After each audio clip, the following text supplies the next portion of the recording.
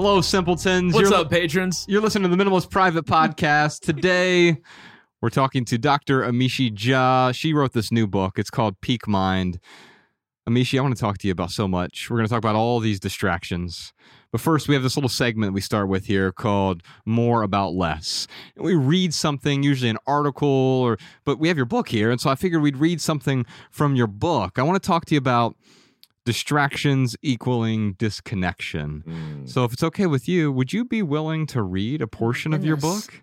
You haven't done this on anyone else's show, no, right? I've not. Okay, so this is from page 241. You assume, and I didn't bring my glasses, so as long as I can read it. I mean, I can read it out loud if not.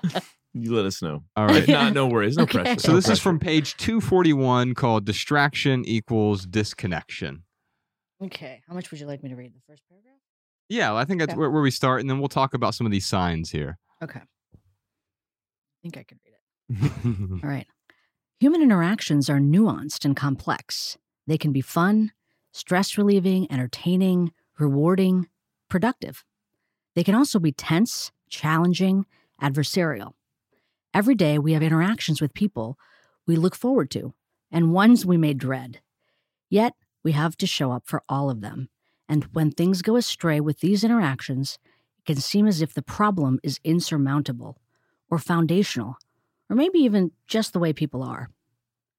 Like so many of the other challenges of living, a lot of problems we run into in these interactions come down to something more basic and more fixable. Or, as we've been discussing throughout the book, trainable. Think about a recent challenge you experienced connecting, communicating, or collaborating effectively. I'm willing to bet that distraction, dysregulation, or disconnection were at play. For one of you or both of you, how does that relate to your attention and working memory? And then we kind of go on and on about that. Yeah, we can talk about that here. So if I go through the chapter, you talk about being distracted, being dysregulated, being disconnected, and maybe we can just sort of walk through those, what it looks like here. So in the book... So she used the term working memory. Yeah. Can we talk about what that is real quick I'd before love we to. dive into it? Yeah, for sure. Because it's such an interesting, concept. So yeah, did you want to ask me Yeah, something go for about it. Okay. Yeah. Talk Because I about think working that memory. I What think does that mean? that actually the whole time we've been talking about mental clutter, this is what I wanted to say to you all, which is that it actually has to do with this function of working memory.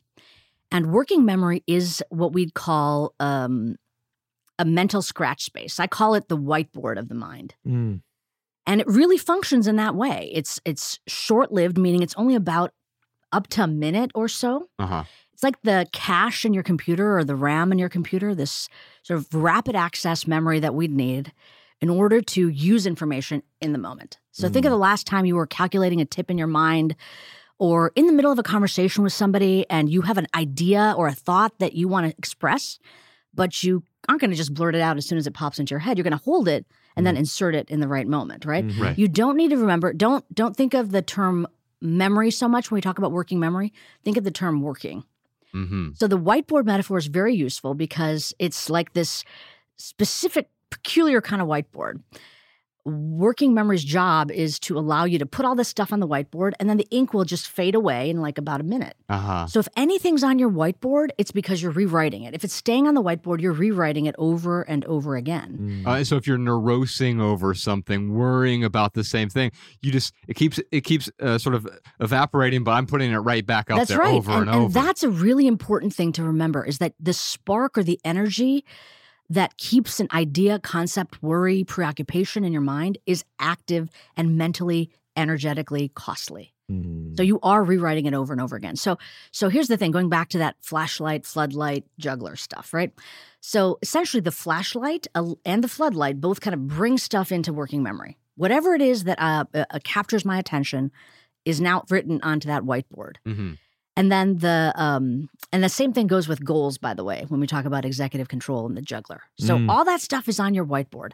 Now let's say a text message arrives and you're reading it. That also goes on the whiteboard. That means at some point, this whiteboard is going to be overly cluttered. So when we talk about mental clutter, think about it as your mental whiteboard. The space is limited and the ink is fast evaporating. Yes. So the way in which you're going to try to solve the experience of overwhelm is going to be thinking about the problem in that manner. Not that it's there forever. Because like I said, even if you've got a disturbing or kind of difficult moment that you've experienced, like me having to do those budgets, not terrible, not life-altering, but annoying. The worry that I have, the resistance I have, I'm writing that up too. So I've got budget numbers and budget sheets that I'm working with, and then I'm writing up, I hate this. I don't want to do this. This is so boring. And at some point, it's going to take over what's on the white space. Right. So when you want to reduce mental clutter, you want to let things fade away that are not serving you.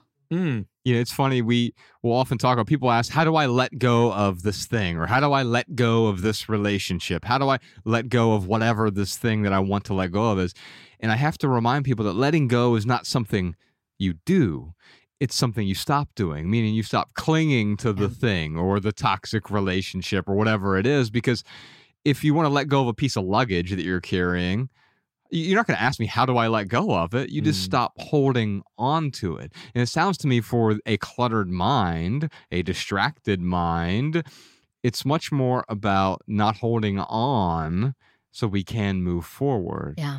But practically, how does that work? Well, we have to first tune up to being able to see clearly what's on the whiteboard. And most of us have no clue at any moment what's on the whiteboard. We're being driven by it. We're fused with it, but we're not really looking like, what is on my whiteboard right now? That's actually one of the practices in the book.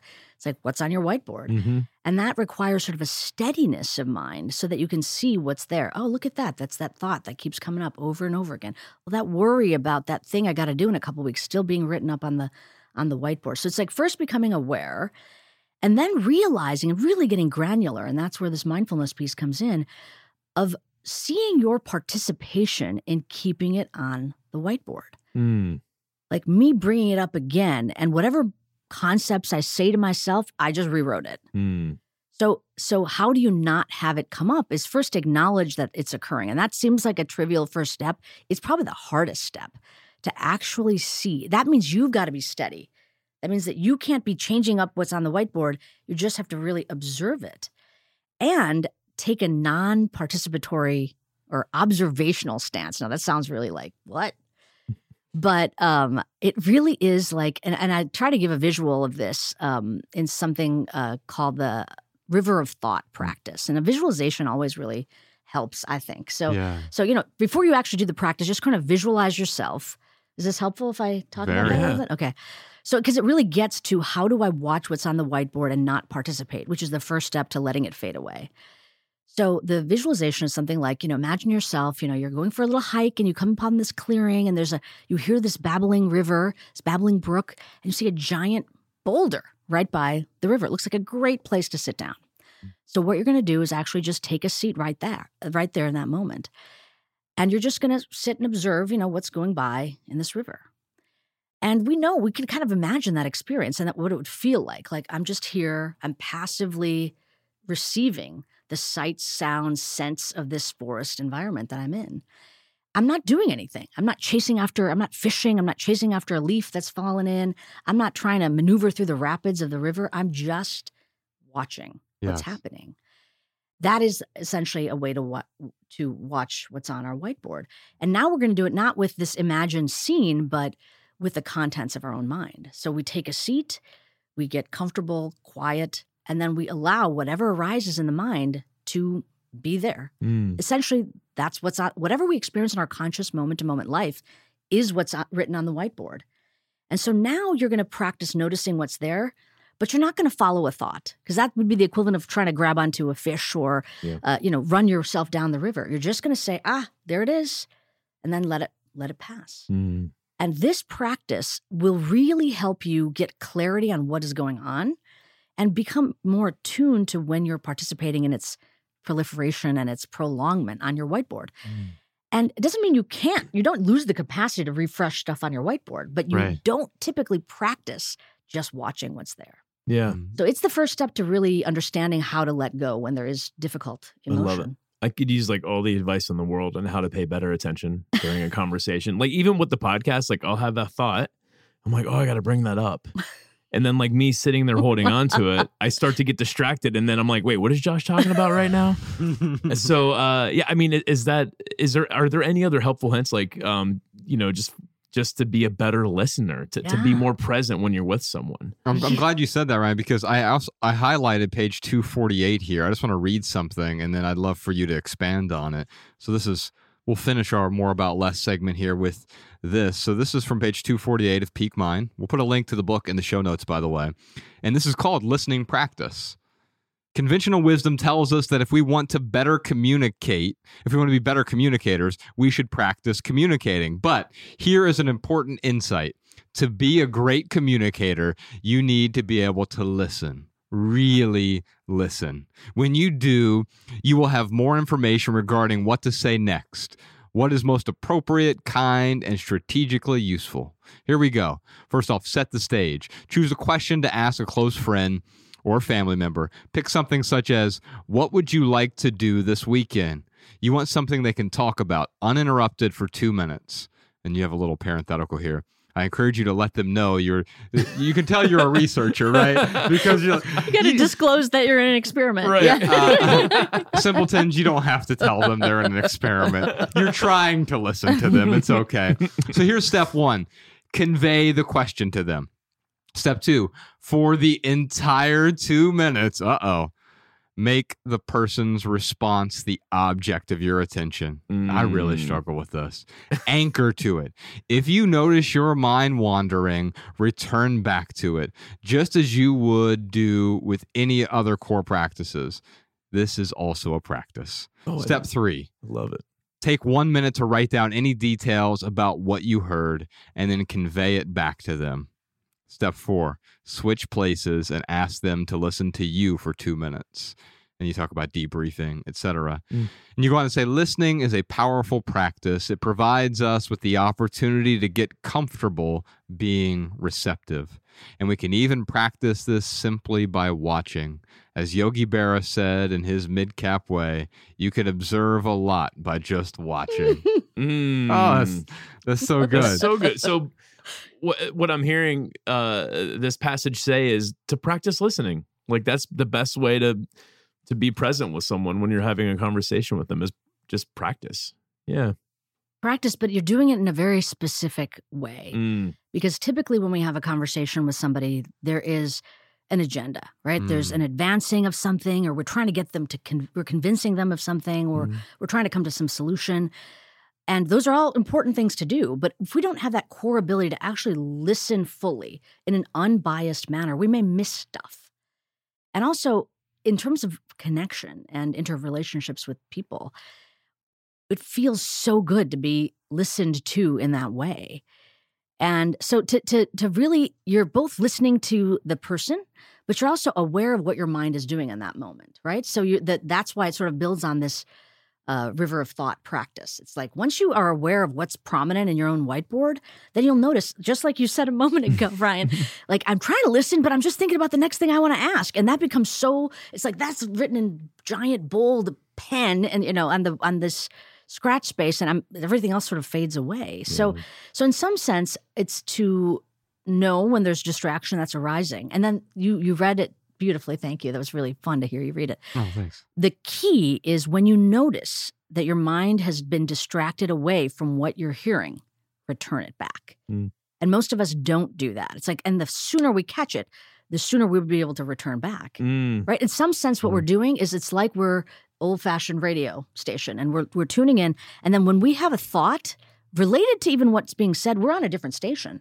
Yes. And so you're in that other content, you're listening to the other station. As soon as you realize, oh my gosh, I want to go back to what's being said right now in front of me, then you switch back. So you'll miss less because you're going to come back more often. Right. But that means you have to be monitoring not only what's being said, but what's going on in your own mind to catch yourself when you are distracted away. This is what I love about your book is like you have these exercises in there to help us to be able to do that more deliberately and to, for it to be effective rather, because I can sit here and tell myself, okay, go back to what the conversation was. The more I practice it though, yes, the easier it's going to be. And that's the really important thing I'd like to just like this segment to end with is all the things that we're saying now, the reason it may sound and feel difficult is because it is. Yes. Because the default of the way that our mind works is that 50% of our waking moments our mind is going to be somewhere else. Right. So that's where, in the passage that you had me read, I say it's trainable, because we do need to think about it as mental training to change the default of the way that we operate. Yeah. Now, maybe you can help me with this, because there's one other sort of person in the room who isn't in the room when we're doing these podcasts. And that's why I have this conversation, these conversations like this, they tend to be more difficult for me, because I'm not just cognizant of our interaction. I also want to make sure we're adding value to an audience who is listening, because the worst thing I could do is if a million people end up downloading this episode, the worst thing I can do is waste 10 minutes of each of their time. That's such a tremendous amount of time wasted, right? And so I'm not only and what I find, though, unfortunately, I don't know how to reconcile this, whenever I start thinking about them, I stop this, because I can't have two flashlights going at once, so to speak. Yeah.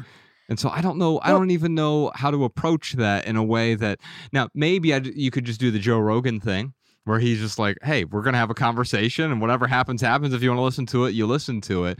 For whatever reason, I'm really neurotic about adding value to the audience. I think it's lovely that you do that, and I think your audience appreciates that. So there's nothing problematic about what you did. Is essentially what I'd call mind traveling, right? So there's time traveling, which is like when we change the station, we're somewhere else, hijacked away by our own thoughts, whether it's about the past or the future. Right. But we're also traveling into the minds of other people. And what you're doing is essentially taking the perspective of the audience and trying to see how they may perceive what is being said, to see if there's value or not. Yeah. Beautiful thing to do. Really a sign of empathy, of high social and emotional intelligence. Don't stop doing it, please, because it's really helpful.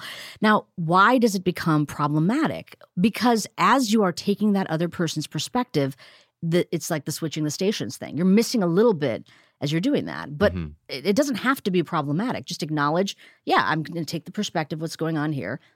Ask the person to repeat what's being said if you need to. Sure. But I don't think you need to see it as problematic. I mean, is it problematic for you to do that? Well, I've just noticed that sometimes it makes it harder for me to focus. So it's a problem in that sense. Yeah. Because I'm not actually giving you or Ryan my full attention if I am, like, all of a sudden now I'm thinking like, hey, Mallory, do we have any comments or questions from the Patreon live stream right now? And as I start thinking that, now it takes it away from, oh, crap, I was getting ready to ask Amishi about this page in her book, and all of a sudden now my attention has moved away from where it was. That's the other thing I was going to say, is that, there is nothing wrong with task switching. Anything complex that we do as human beings is going to involve that. There's nothing wrong with it. And if it feels like you're missing the granular details of everything being said, you're going to. If you're just not doing it for no reason, and if you're not doing it unknowingly, it's actually not a problem. That. This is actually really important, and I do try to communicate that throughout a lot of the chapters. Is we have to get out of this mode that there's something sort of fundamentally wrong with the way things are operating in our minds, but to understand the nature of it. So knowing that when I'm thinking thinking about whether what did you call her, Malabama? Has something that I should contribute, and I may miss something. You know that, and you will respond in an appropriate manner, knowing that you may have missed something. Sure, that's arming you with the right way to kind of get back into the conversation. So I would say the problem with this whole issue is not even that you missed something; it's the worry that you've missed something. Right, Lee? You just proliferated more stuff on your whiteboard than you needed. So I'm saying let that worry fade away. Yes. And I think you're doing a great job. Beautiful.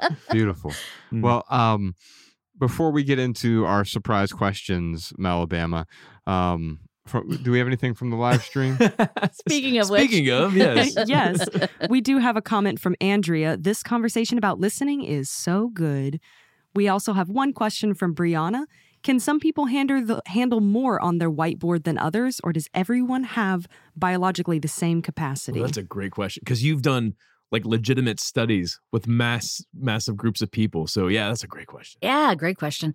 So the first thing to say is that the whiteboard is limited. Just there are limits, and yes, people vary on the size of the whiteboard, if you will. And, the whiteboard, remember, is just a metaphor. Working memory is limited in how much information and how long. And some people have more, some people have less. Typically, we think about it as sort of when it has to do with like visual items, maybe 3 to 4 items is what we can hold in our working memory. For words and sort of what we'd call phonology, the spoken word, it depends on how long it takes to say the word. So even in, for example, languages where the sounds of the words are shorter, there may be more opportunity to fill working memory. So Chinese, for example, people show larger working memory because each word is shorter in sound than German. Oh. So it's sort of interesting, right? So it's sort of time dependent in some sense when it has to do with visual information. But here's the important thing. So yes, it's limited, and yes, people vary. But the most important thing that I think is the takeaway from a lot of these studies is no matter how robust or powerful your working memory is, you may have the best working memory ever. Under high-stress circumstances, your working memory will get worse. And wait, is that true for everyone? And I'm sorry to interrupt because with Ryan, he performs so well under stress. Ooh. He and I are exact opposites. You put me in a stressful situation, I shut down. I want to jump out a window. With him, when we were in sales back in our corporate, horrible, hideous corporate days, and we worked at the same corporation for 12 years, and he would wait till the end of the month to like exceed all of his goals. Like he needed the pressure to thrive. It made diamonds for him. For me, it just it broke me. I know why this is though for me, because when I'm actually under pressure, it forces me to focus my flashlight. mm-hmm. So it helps me to stay on task. So when like something stresses me out, the reason why I can kind of be calm is because I'm like, oh, I'm allowed to only think about this one thing right now. Yeah. So in a weird way, it actually helps me to shine that flashlight a little bit more. And it doesn't necessarily help me multitask, which I can multitask in a somewhat, like I remember one time I had I was helping a customer out. I was like updating their phone. So their phone's getting updated. And I'm like, well, while their phone's getting updated, I'll help this person out with their question. They had a question about their bill. So I'm helping them with their bill. And then the phone rings and I answer. So I was like doing these 3 things, but it wasn't super effective. Like I probably was actually doing a little bit worse of a job with each of them, but I could go from like, okay, here's your problem. Okay, what's your question? Okay, well, let me get on the phone. Yeah, what's your question on the phone? Yeah. So I mean, I can multitask, but when it comes to de-stressing, it's because I have permission to not think about anything else. That's why I can actually get a little bit calmer under stressful situations. It's so funny. This is great. Thank you for asking me and adding this component in, because the key of what I said was under high stress circumstances, working memory will decline, right? So the high stress circumstances is where we're having a difference of opinion. The same circumstance that you considered as completely overwhelming and too much, you were like, no, I got this. Like I can just focus and do this. So that's another really important aspect of this. Stress is relative. Stress experienced by the individual is relative. And I have a little graphic that I can just describe for people. In psychology, there are very few laws. It's not like physics. So when it's a law, that means it's seen a lot of times. And this is something called the Yerkes-Dodson law. Just think of it as the shape of an inverted U. Take the letter U and flip it upside down. And then we put a little X and Y axis. On the X axis, it's how really demanding or stressful the circumstances are. And on the Y axis is performance. So when there are no stressors, when everything is super chill, you got a report due, but it's due in a year, not a lot of stress and not great performance. You're at the bottom of that inverted U. As the stress increases, you end up at that peak point of the inverted U where performance is the best. So I think that's what Ryan just described. There's enough of a stressor, enough of a pressure that I'm at my peak. I can do it. I'm focused. I can hone in. But what happens if you push past that? You're now on the downward part of the U. That's where you may end up. So even though it may seem like it's the same circumstance, for you, it was really higher stress than maybe for Ryan in that moment. And I'm sure there's other moments in which you'd have another way where you're feeling like this is fine. And he's like, I can't deal with this. So this probably not. No, my peak is way sooner. That's what. So if I'm looking at the XY graph you're describing here, it's just my peak tends to be way sooner. Like, this book is due a year from now. How about we just finish it today? Right. So your peak is at the top of that. It's at the peak where mine is because of the way my mind works. Like I'm not at my peak performance. Right. So this is really helpful to know. Okay. So the first time I ever described this work, and we were talking to some of the groups that we work with, high demand groups, so Marines. I had this big, tough-looking Marine guy, basically say, no, ma'am, stress activates me, you know? Yeah. And I think what he was talking about is that there are certain levels of stress where I feel like I'm at my peak. Mhm. Now, here's the important thing to remember. Even if in that moment, in the moment of feeling at your peak, you were doing great, if the level of demand, that same level of demand, extends over time, you're going to start slipping into distress. Mm. So, you know, right now, the moment you were just describing, I thought was a great example. Like you got it. You're in a flow. You got multiple things happening. You know that all you need to do is focus on this. Mm. If I made you do that for 8 hours more, you're not going to perform well, right? Right. So this is the thing we learned in our work with service members is that what initially felt like optimized stress tended to, over a longer period of time, 4 to 8 weeks, and then, of course, being deployed itself, Mm. they start slipping into what they experience as distress, and working Mm. memory gets worse. That makes sense. So this is very important to know, because think of any high stress period of time in your life.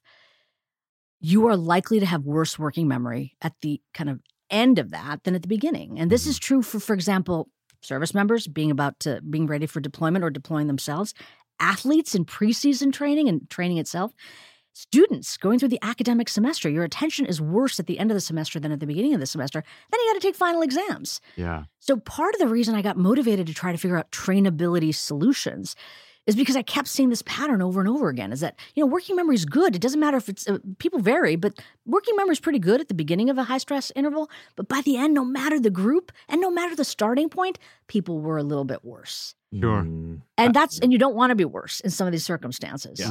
Right.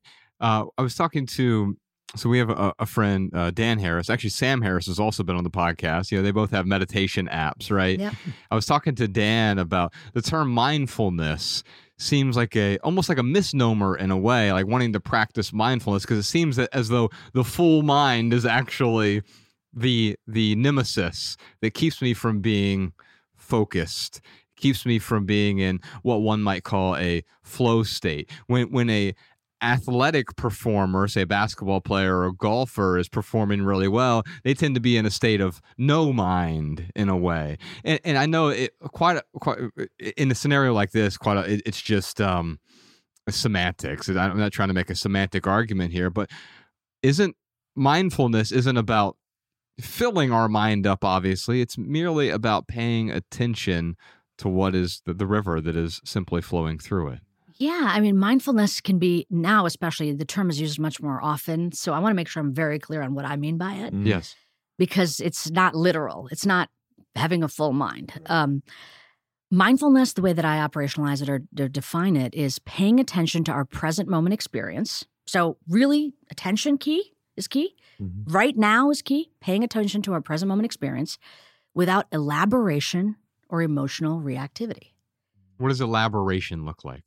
What you did a few moments ago. I got to switch tasks to figure out what's going on, and then I'm worried about the fact that I did that, and am I really paying attention? It's not just the thought; it's the thought hyperlinked to the other thoughts. Mm-hmm. So when we don't elaborate, what we're doing is saying we're not going to hyperlink.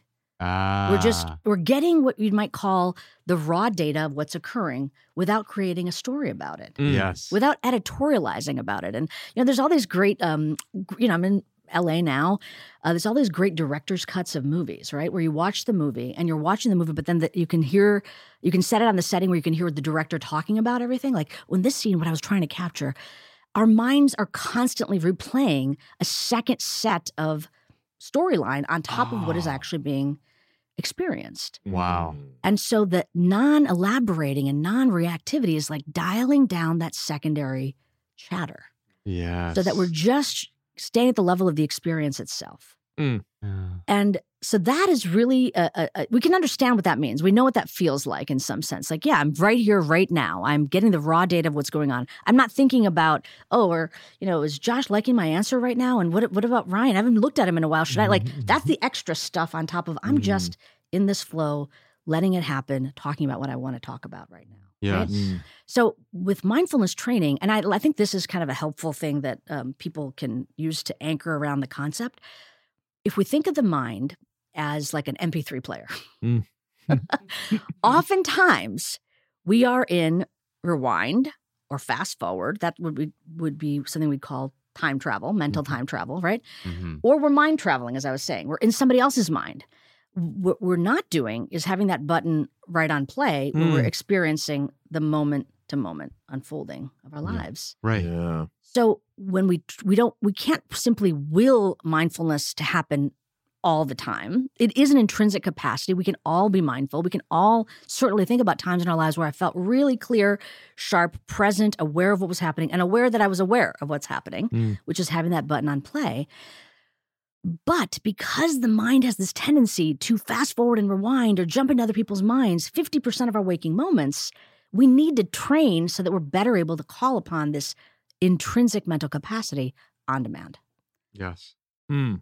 Now, I love this metaphor of the director's cut Yeah. Yeah. because my life is awesome, but the director's cut of my life sucks. And it's just so chattery, right? And if I could just get rid of there was like the menu option, I could remove the director's cut of my life. It would just remain awesome in a way. It reminds me of a few times we've had Dr. Christopher Ryan on the podcast. He wrote a book called Civilized to Death.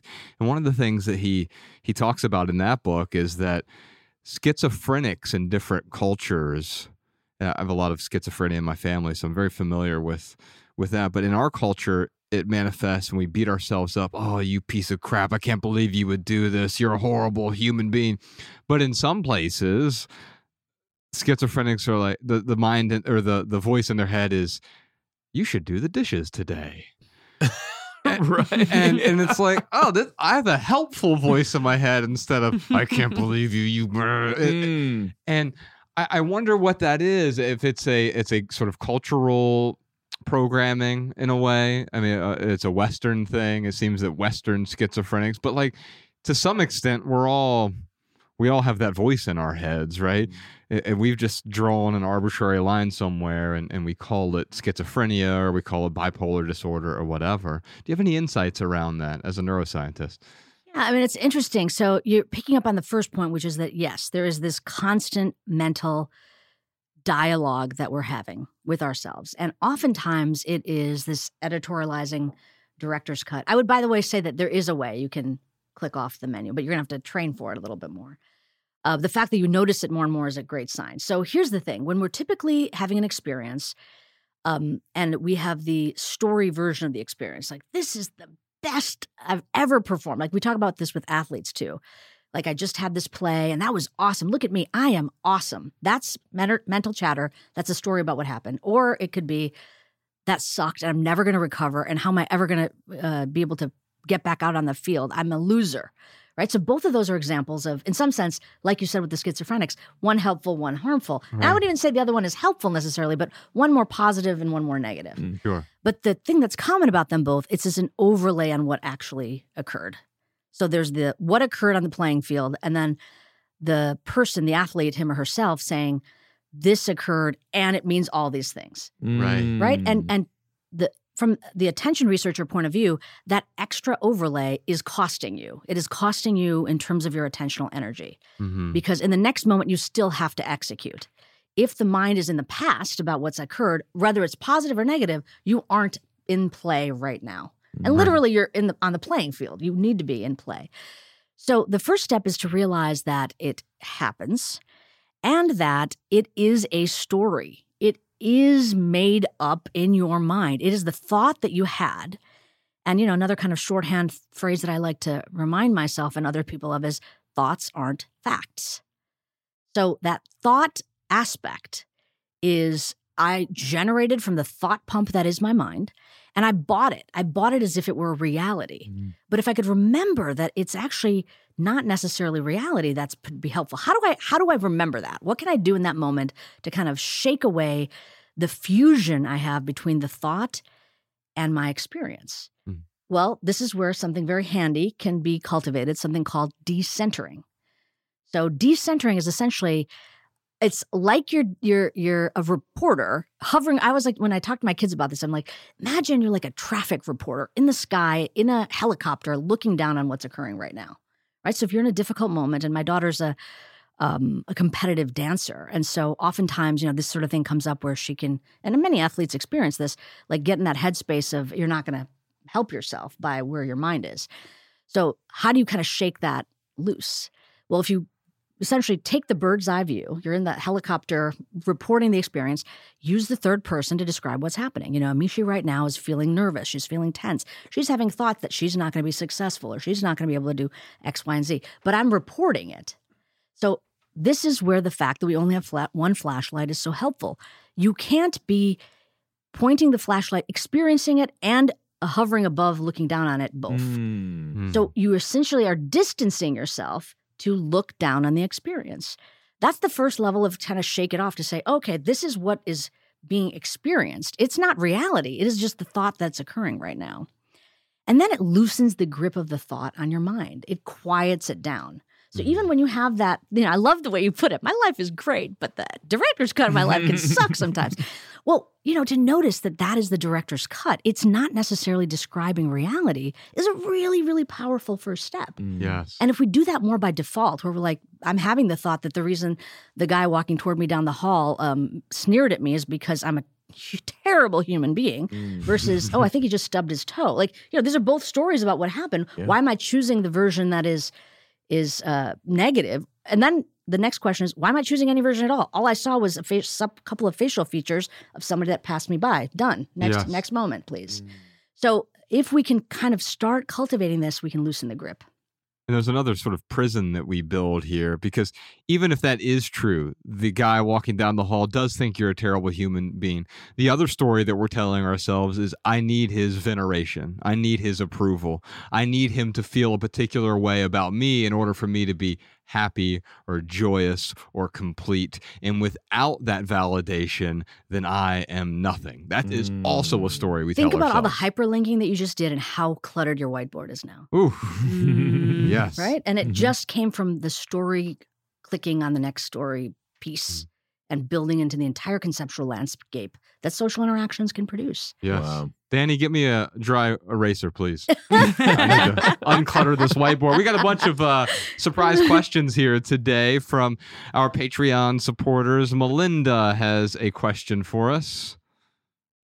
I'll get into a great flow state working on something, but distractions always seem to find me. How do I deal with unavoidable interruptions? So, Amishi, unavoidable interruptions. We're talking about distractions today. Unavoidable interruptions. Now, most interruptions are avoidable. I think we can start there. We are interrupting ourselves all the time. We set ourselves up in environments that interrupt us constantly. The pings, the notifications, the emails, the social media streams, the Facebook posts, the TikTok. All of a sudden, we're interrupted all day. We've signed up for many of our interruptions. But even if we get rid of those, we turn off the notifications, we check the inbox once a day, we remove email from our phone, we remove social media from our phone, there will always be unwelcomed interruptions in our lives as long as we are, living in a society with other people. Yeah. Can we talk about those? Yeah, but even if we did that, even if we moved away from a society with other people, and we set ourselves up to do something. Let's say I'm going to go on a retreat in the forest, and I'm going to write this paper, manuscript, or poem, whatever it is. And so there are no external interruptions that should be pulling me away. I guarantee there's going to be interruptions that are unwelcome that still occur because your mind is still with you. And there's this great story about these medieval monks that literally were monastics that dedicated their lives to God, hundreds of years ago. And they were getting so irritated because they'd be praying and all of a sudden they'd have a thought about lunch or they'd have some sexual fantasy that would arise. Like they were constantly getting distracted and they would get so angry with themselves because the mind just would not stop pumping out thoughts. And so the first thing I want to say to everybody that has distractions that are maybe unavoidable and external or an internal cluttering that can arise is that's normal. It happens. What you do next is what it may be more in your control.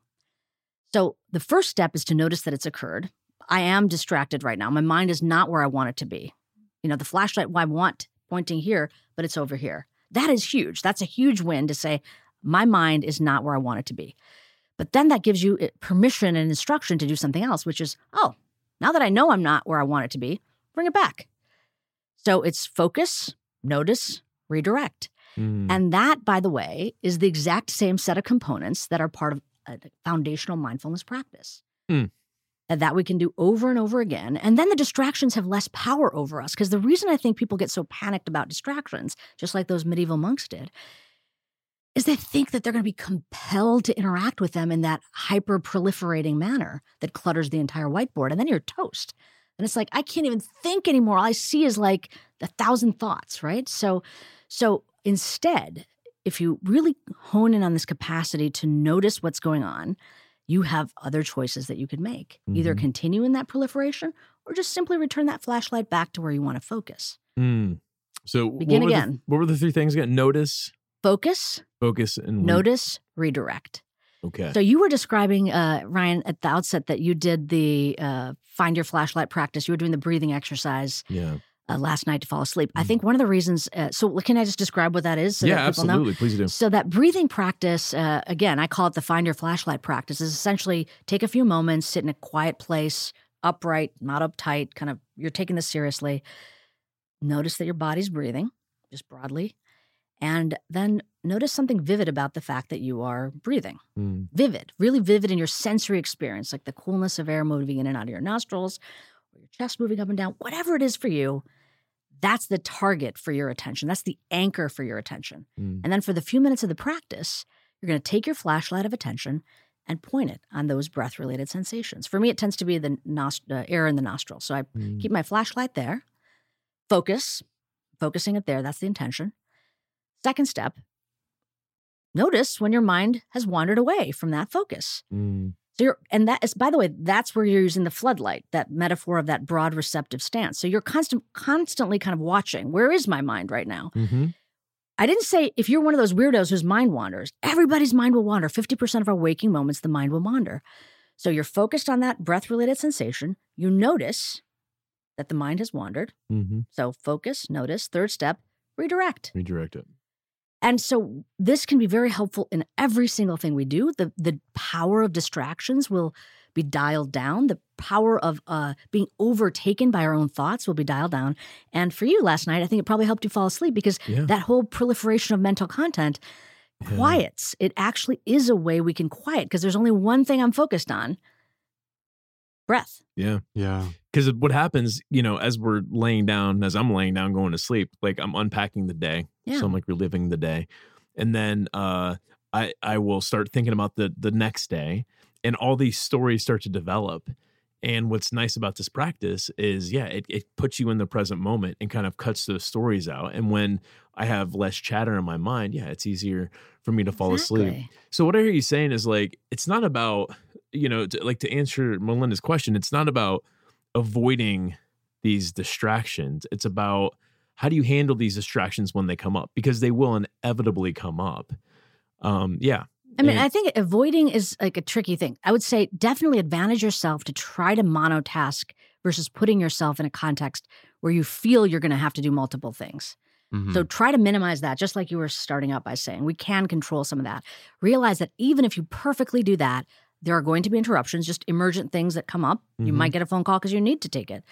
But more than that, notice that the mind's internal distractibility will continue, and there's nothing to really worry about it. Just notice that's happening, and don't sort of take the bait, if you will. Noticing means you've got control. Like, do I want to keep having the thought about tomorrow morning? Do I really need to think more about the plans for tomorrow? Ask yourself that, right? And then if you decide in that moment, I still do really want to sort that out, fine. But if you say, you know what, I'm trying to fall asleep right now. I didn't need to plan tomorrow's entire day. Get back. Yeah. So that just gives you so many more choice points. And you're not so compelled by the distraction. And definitely your chances of becoming overwhelmed by the distraction may be dialed down. Yeah. Can you just speak a little bit so you have a practice, some practices in your book. And like these have been tested on athletes. They've been tested on Marines.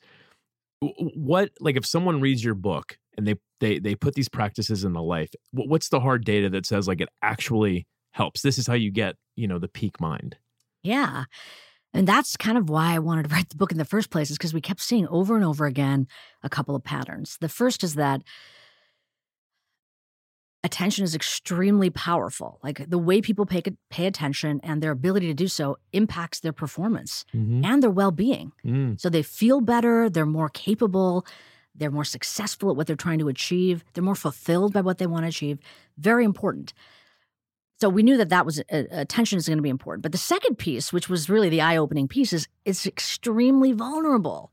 So under high stress, and it may not be, something is going to happen. You may be landing in the middle of it. A family member gets sick, or there's a challenge with something having to do with your house. You never know, right? It's not maybe preparing for deployment to war, but there are going to be periods of time where stress will occur. It'll be protracted, and your attention declines. That is consequential. So attention's powerful, vulnerable. So then the solution was like, let's just train for it. Let's train every day in the same way we train for our physical wellness, because we never know when the next high stress interval may occur. So the data itself was us tracking with objective measures, and even in the larger field of my field now, contemplative neuroscience, we're going to track with brain imaging. We can track people's brain function to see what happens. Is attention actually objectively less effective under high stress? Yes.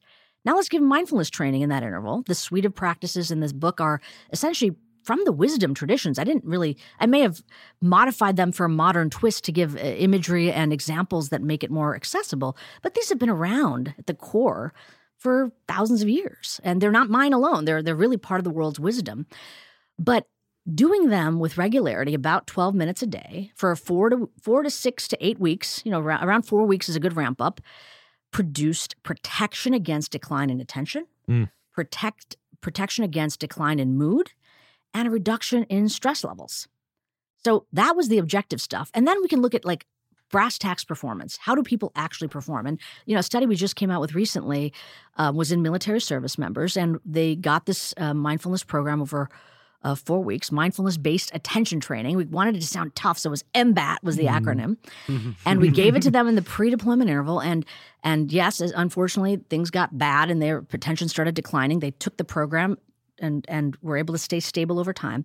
A collaborating group of Army researchers took that same program and offered it to people and found that pass rates on something called the stress shoot, which is essentially they stress them out, they do physical activity, and then they have to hit their mark on marksmanship. They were better at doing that. And this is very important. It's not just that they were better at shooting. It's they were better at shooting when they were supposed to and withholding when they were supposed to. So think about what that could mean for any other people where their actions or inaction are consequential. So that's the objective data that we've been looking at. Yeah. No, I love that. Because there's a experience in the book you talk about. This certain commander has the authority to like bombard this town.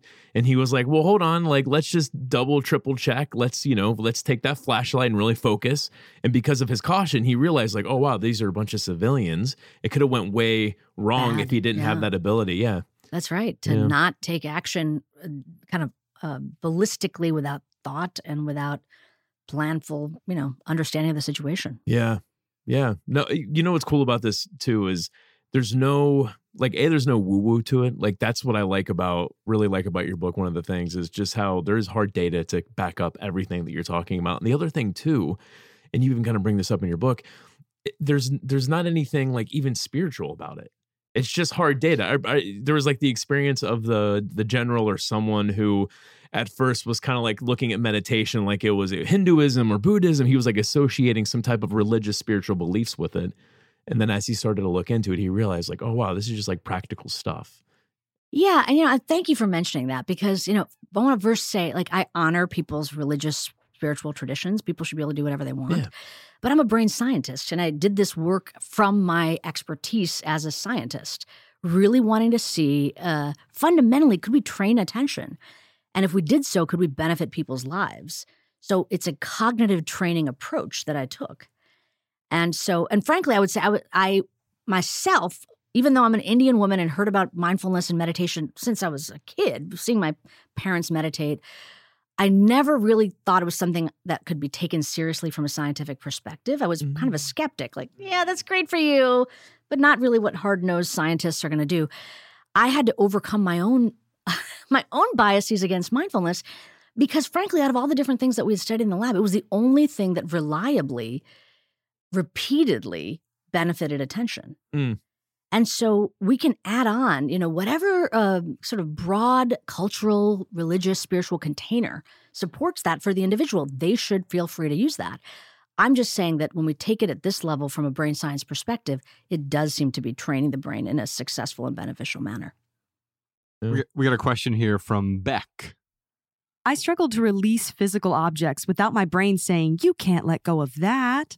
How do you override your mind's defensiveness when you really don't need something anymore? So, Amishi, we quite often want to get rid of something intellectually, but emotionally, viscerally, our mind's saying, you can't let go of that. Now, that has to do, we've been talking about the stories we tell ourselves. And so I think this has to do with also stepping back and seeing the story I'm telling myself. Why can't I let go of that? I would even say before you do the why can't I let go of that, because now you're going to get into a conversation with yourself where you're either going to convince yourself that you can or you're going to make all the cases where you can't. First, just start with that acknowledgement. I am certainly feeling magnetically pulled to keep this. How does that feel in my body? Like, how do I feel right now when I think about the thought of giving this away? The tension in my stomach or like that feeling of longing that feels, I can feel it in my skin. Let yourself feel that. Let yourself feel that. Don't try to rationalize that it's not going to happen. But when the fear and the reality can be already embodied, it may free you up to say, it actually wasn't that bad. I got through it. I let myself feel that, and then I moved on to the next moment. Yes. And that gives you more choices to say, you know what, maybe I can actually take that bird's eye view, look at me feeling like I'm going to really miss this, but then realizing it does pass away. And so maybe I can make a different choice. Yes. But it's the fear of even wanting to experience it or the resistance to experiencing that, and then the proliferation of why am I not going to let it go of it? Why does this meter? Avoid, if you can, for a moment at least, that conceptual, elaborative aspect. And just sit with the raw sensory experience. Yes. I love it. Laura has a question for us. How can I escape doom scrolling and reduce the distraction of social media? Throw your phone away. Throw your laptop away. So this phenomenon recently coined doom scrolling. It's almost as though we are seeking out our own doom, our own discontent in ways. And the reason we do that is because we do get something from it. Otherwise, we wouldn't do it. Evolutionarily, it wouldn't make sense. Just like the reason our attention pings from one place to another, it's so we don't get eaten by some predator or attacked by some other tribe. And so that's a feature. But also the doom scrolling, we're getting something out of us, or at least we're telling ourselves that we're getting something out of seeking out that news or that information. I would not put that second point on as a given. Just accept that people are doing this. Like that, not that we are supposed to, or that there's some value that we're getting out of it. I would put that as a question mark. Are we getting some value out of this? Because there's a very important component that we have to acknowledge. We are not neutral participants in a fair fight with social media. Social media has been designed by not just an engineer or two, but teams of algorithm builders that have designed ways to harness our attention, not just broadly speaking, like stuff that's fear-inducing or that's interesting or that's novel will get us. It's for us. It's customized to our particular interests, our particular fearful qualities, our particular exciting things that we like. So the chances of us being able to fight the lure that is designed for us to want to invest our attention in it, there's no chance. There's no chance. So we have to remember that so that's why I question mark that we're doing this for some reason. I think that we have to remember that, and there's other people that have started talking about this notion of an attention economy, that we are participants. If you're not paying for the product, you are the product is another shorthand for this. Yes. So to remember that this is the situation I'm in. Now, a lot of the advice given regarding what to do about breaking up with your phone, et cetera, I'm not convinced that that's necessarily all that helpful because it's almost like food at this point. Like you've got to figure out a different relationship if it's a problematic one. So what is the way I'm going to have a different relationship? Now, the first thing we can do to arm ourselves against this very unfair fight is to acknowledge it's an unfair fight. Like, I'm not going to win this. So how can I behave in a way that strategic and advantages me without fighting? Like, how can I set myself up so that I don't have to fight? Yes. So this is where it's not going to be the most quick fix answer, but it's the one that's probably going to help us the most. It's to use those same qualities of attention that we're cultivating. Focus, notice, redirect. So, for example, and really mindfulness in this context of moment-to-moment awareness of what is happening in our moment. I mean, in our experience. So, the next time here's what I think probably happens, and it happens to me too. I mean, we're all a work in progress. Typically, you're 30 minutes into your TikTok time before somebody taps you on the shoulder and says, "Hey, you said you were going to do blah-de-blah," or you're like, "Oh, crap, I forgot to pick up my kid from school." Whatever it is, some external thing gets you to wake up out of the lure of this completely consuming engagement with pick your app of choice. I don't care. So how did that happen?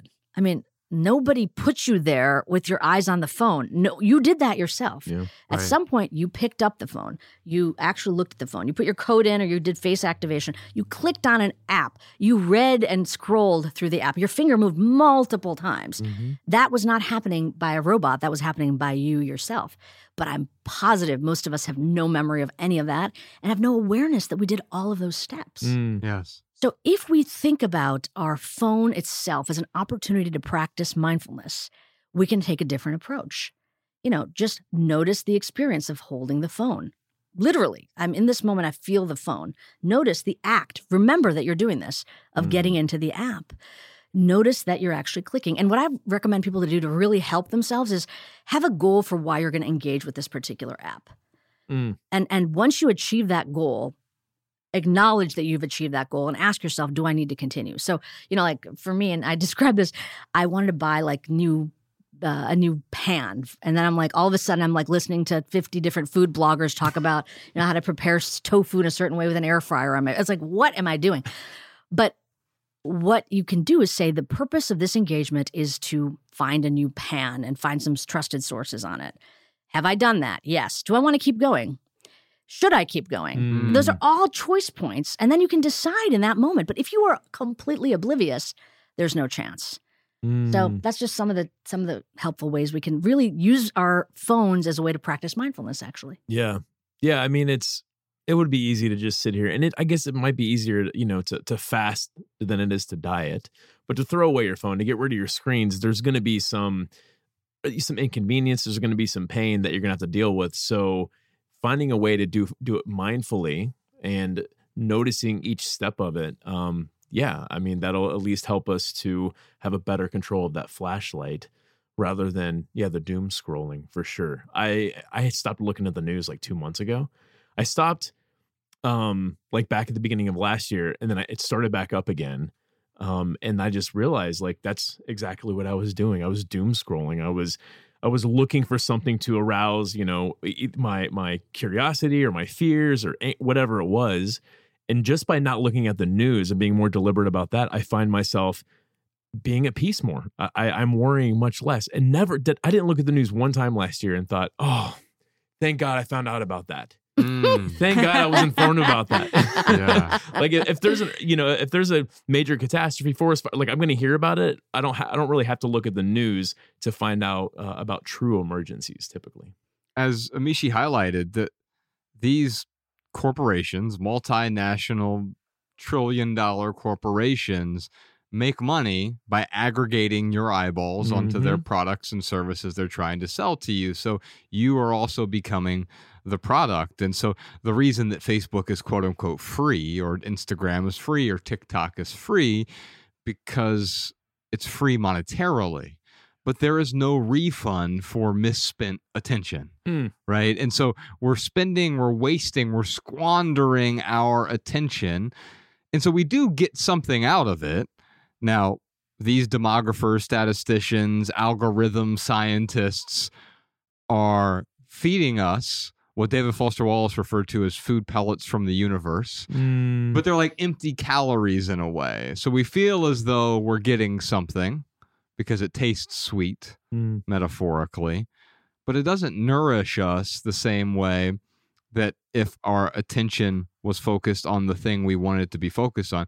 We're essentially, as Ryan said, we're going out and distracting ourselves, or in your case, you were seeking out something to be upset about in a way. I was seeking out an emotional response. Yeah, and I think I would say that I don't know if it's all food pellets and empty calories. I would say I'm more agnostic about that because I think there's some really beautiful stuff that I learned about you two from stuff on social media. So like I would say that I don't want to make it an all or none issue. Right. I think that the key to maneuver through is to demand more responsible action from these giant companies. For example, don't allow the scroll, allow essentially a page break, as simple as that. Because we know, you've read articles, right, where it's like, do you want to advance to the next screen to keep reading? And that's a decision point. It's like, oh, I don't have time right now. The scroll makes it continuous, which extends the chances that you are going to make a decision regarding continuing.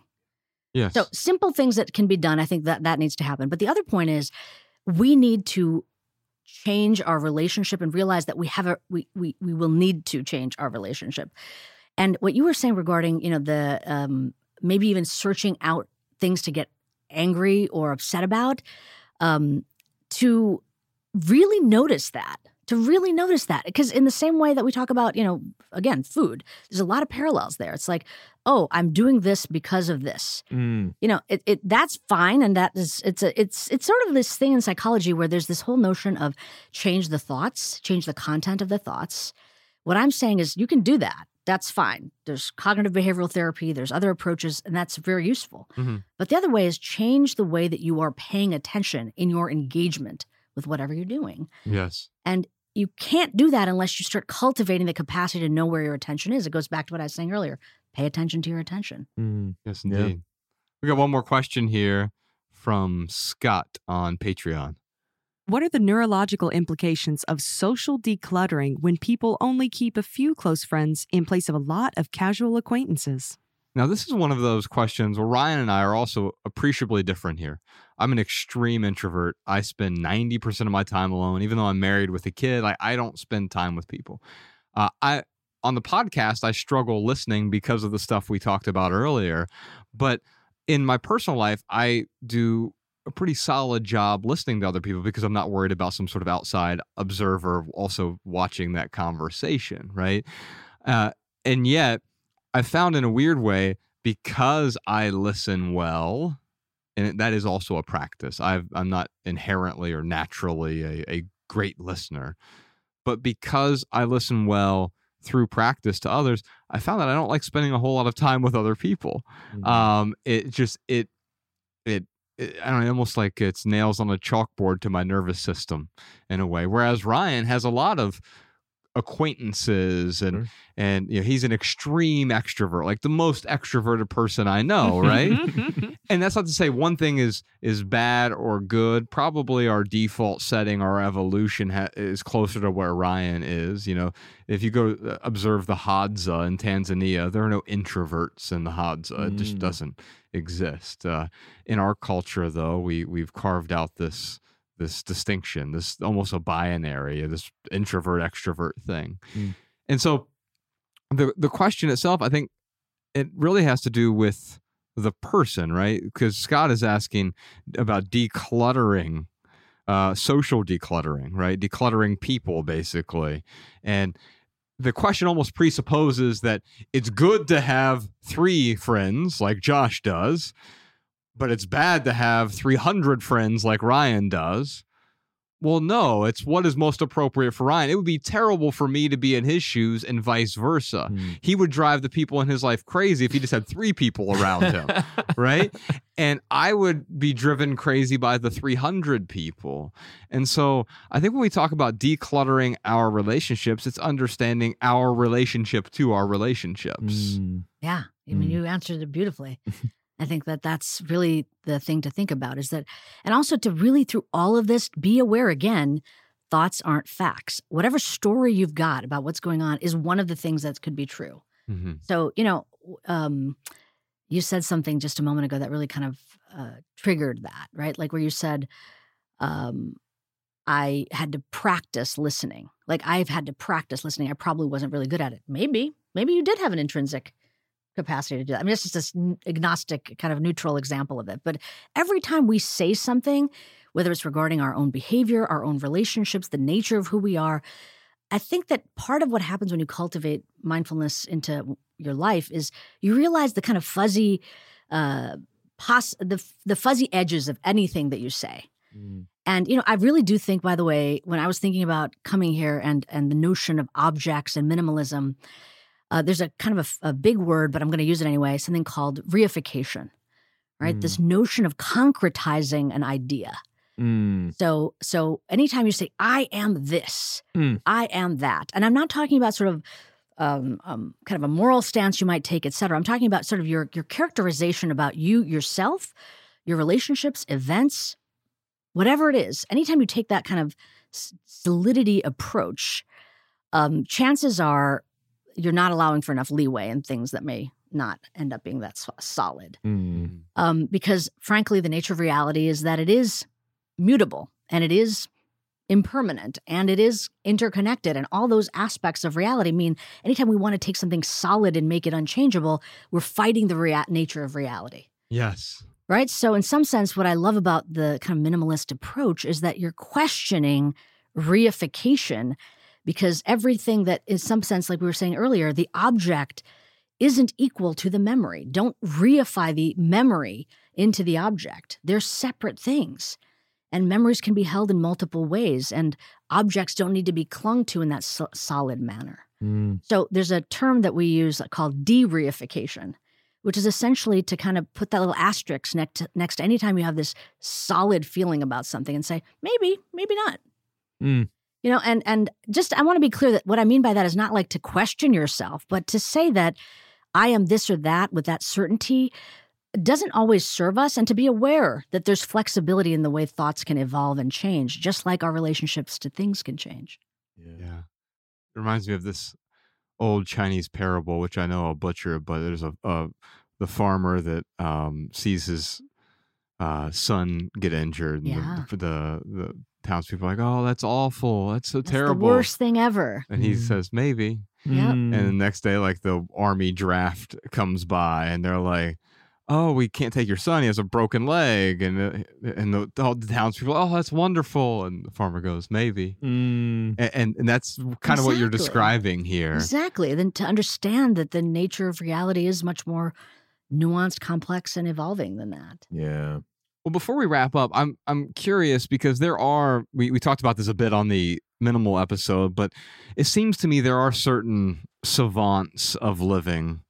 Now, I don't know how much of it's an affectation when you see someone like Osho on, and I've seen a lot of his videos and stuff. And I mean, not only does he look like a Star Trek character, the way he's dressed and he's in some giant chair, but he does seem to be doing exactly what you're talking about in your book with, we can remove all the spiritual practices or whatever, but he seems to be so attention focused on the moment. Like, I won't say undistractable, but it feels as though he is in that state of no mind or continue it. He doesn't have that 50-50 problem that you described. And it seems to me there are some people who have practiced mindfulness for extended periods of time, and not just a 30-day retreat or 10-day retreat, but for years and years and years, that they almost exude peace in a way that it's almost the opposite of what our culture has instilled in us. Yeah, I think that that's probably true. I mean, there's experts and savants in many areas, right? Olympian level meditators, for example. I mean, the Dalai Lama is another person that comes to mind when you think about those qualities.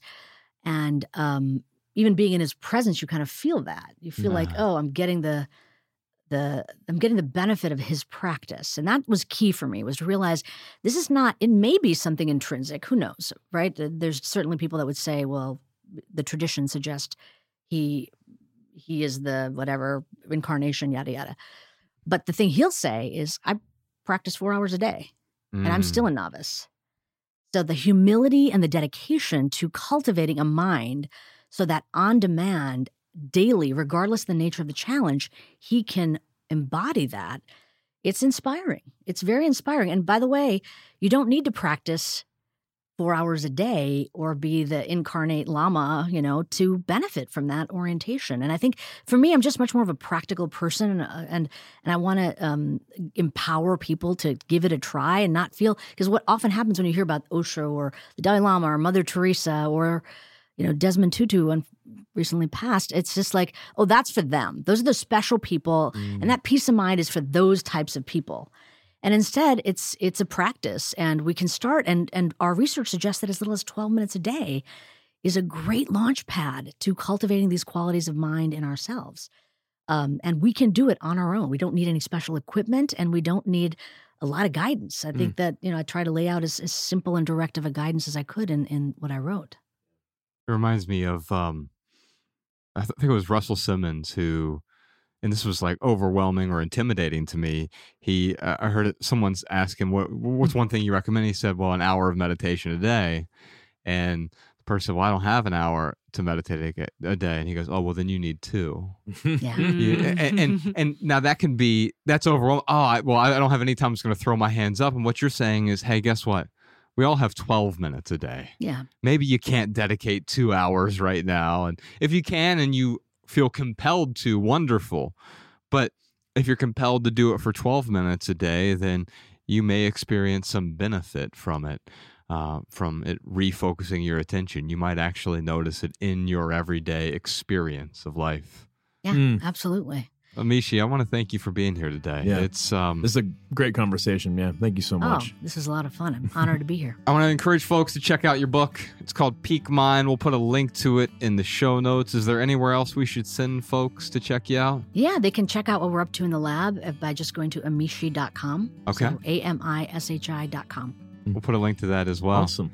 We want to acknowledge you and thank you for being here today. Yeah. Thank you, and please keep doing what you're doing. It's great for the world. Oh, Thank thank you. you. Keep up the great work. All right, y'all. Love people. Use things. We'll see you next time. Thank you so much, patrons. Every little thing you think that you need, every little thing you think that you need, every little thing that's just feeding your greed. Oh, I bet that you'd be fine without it.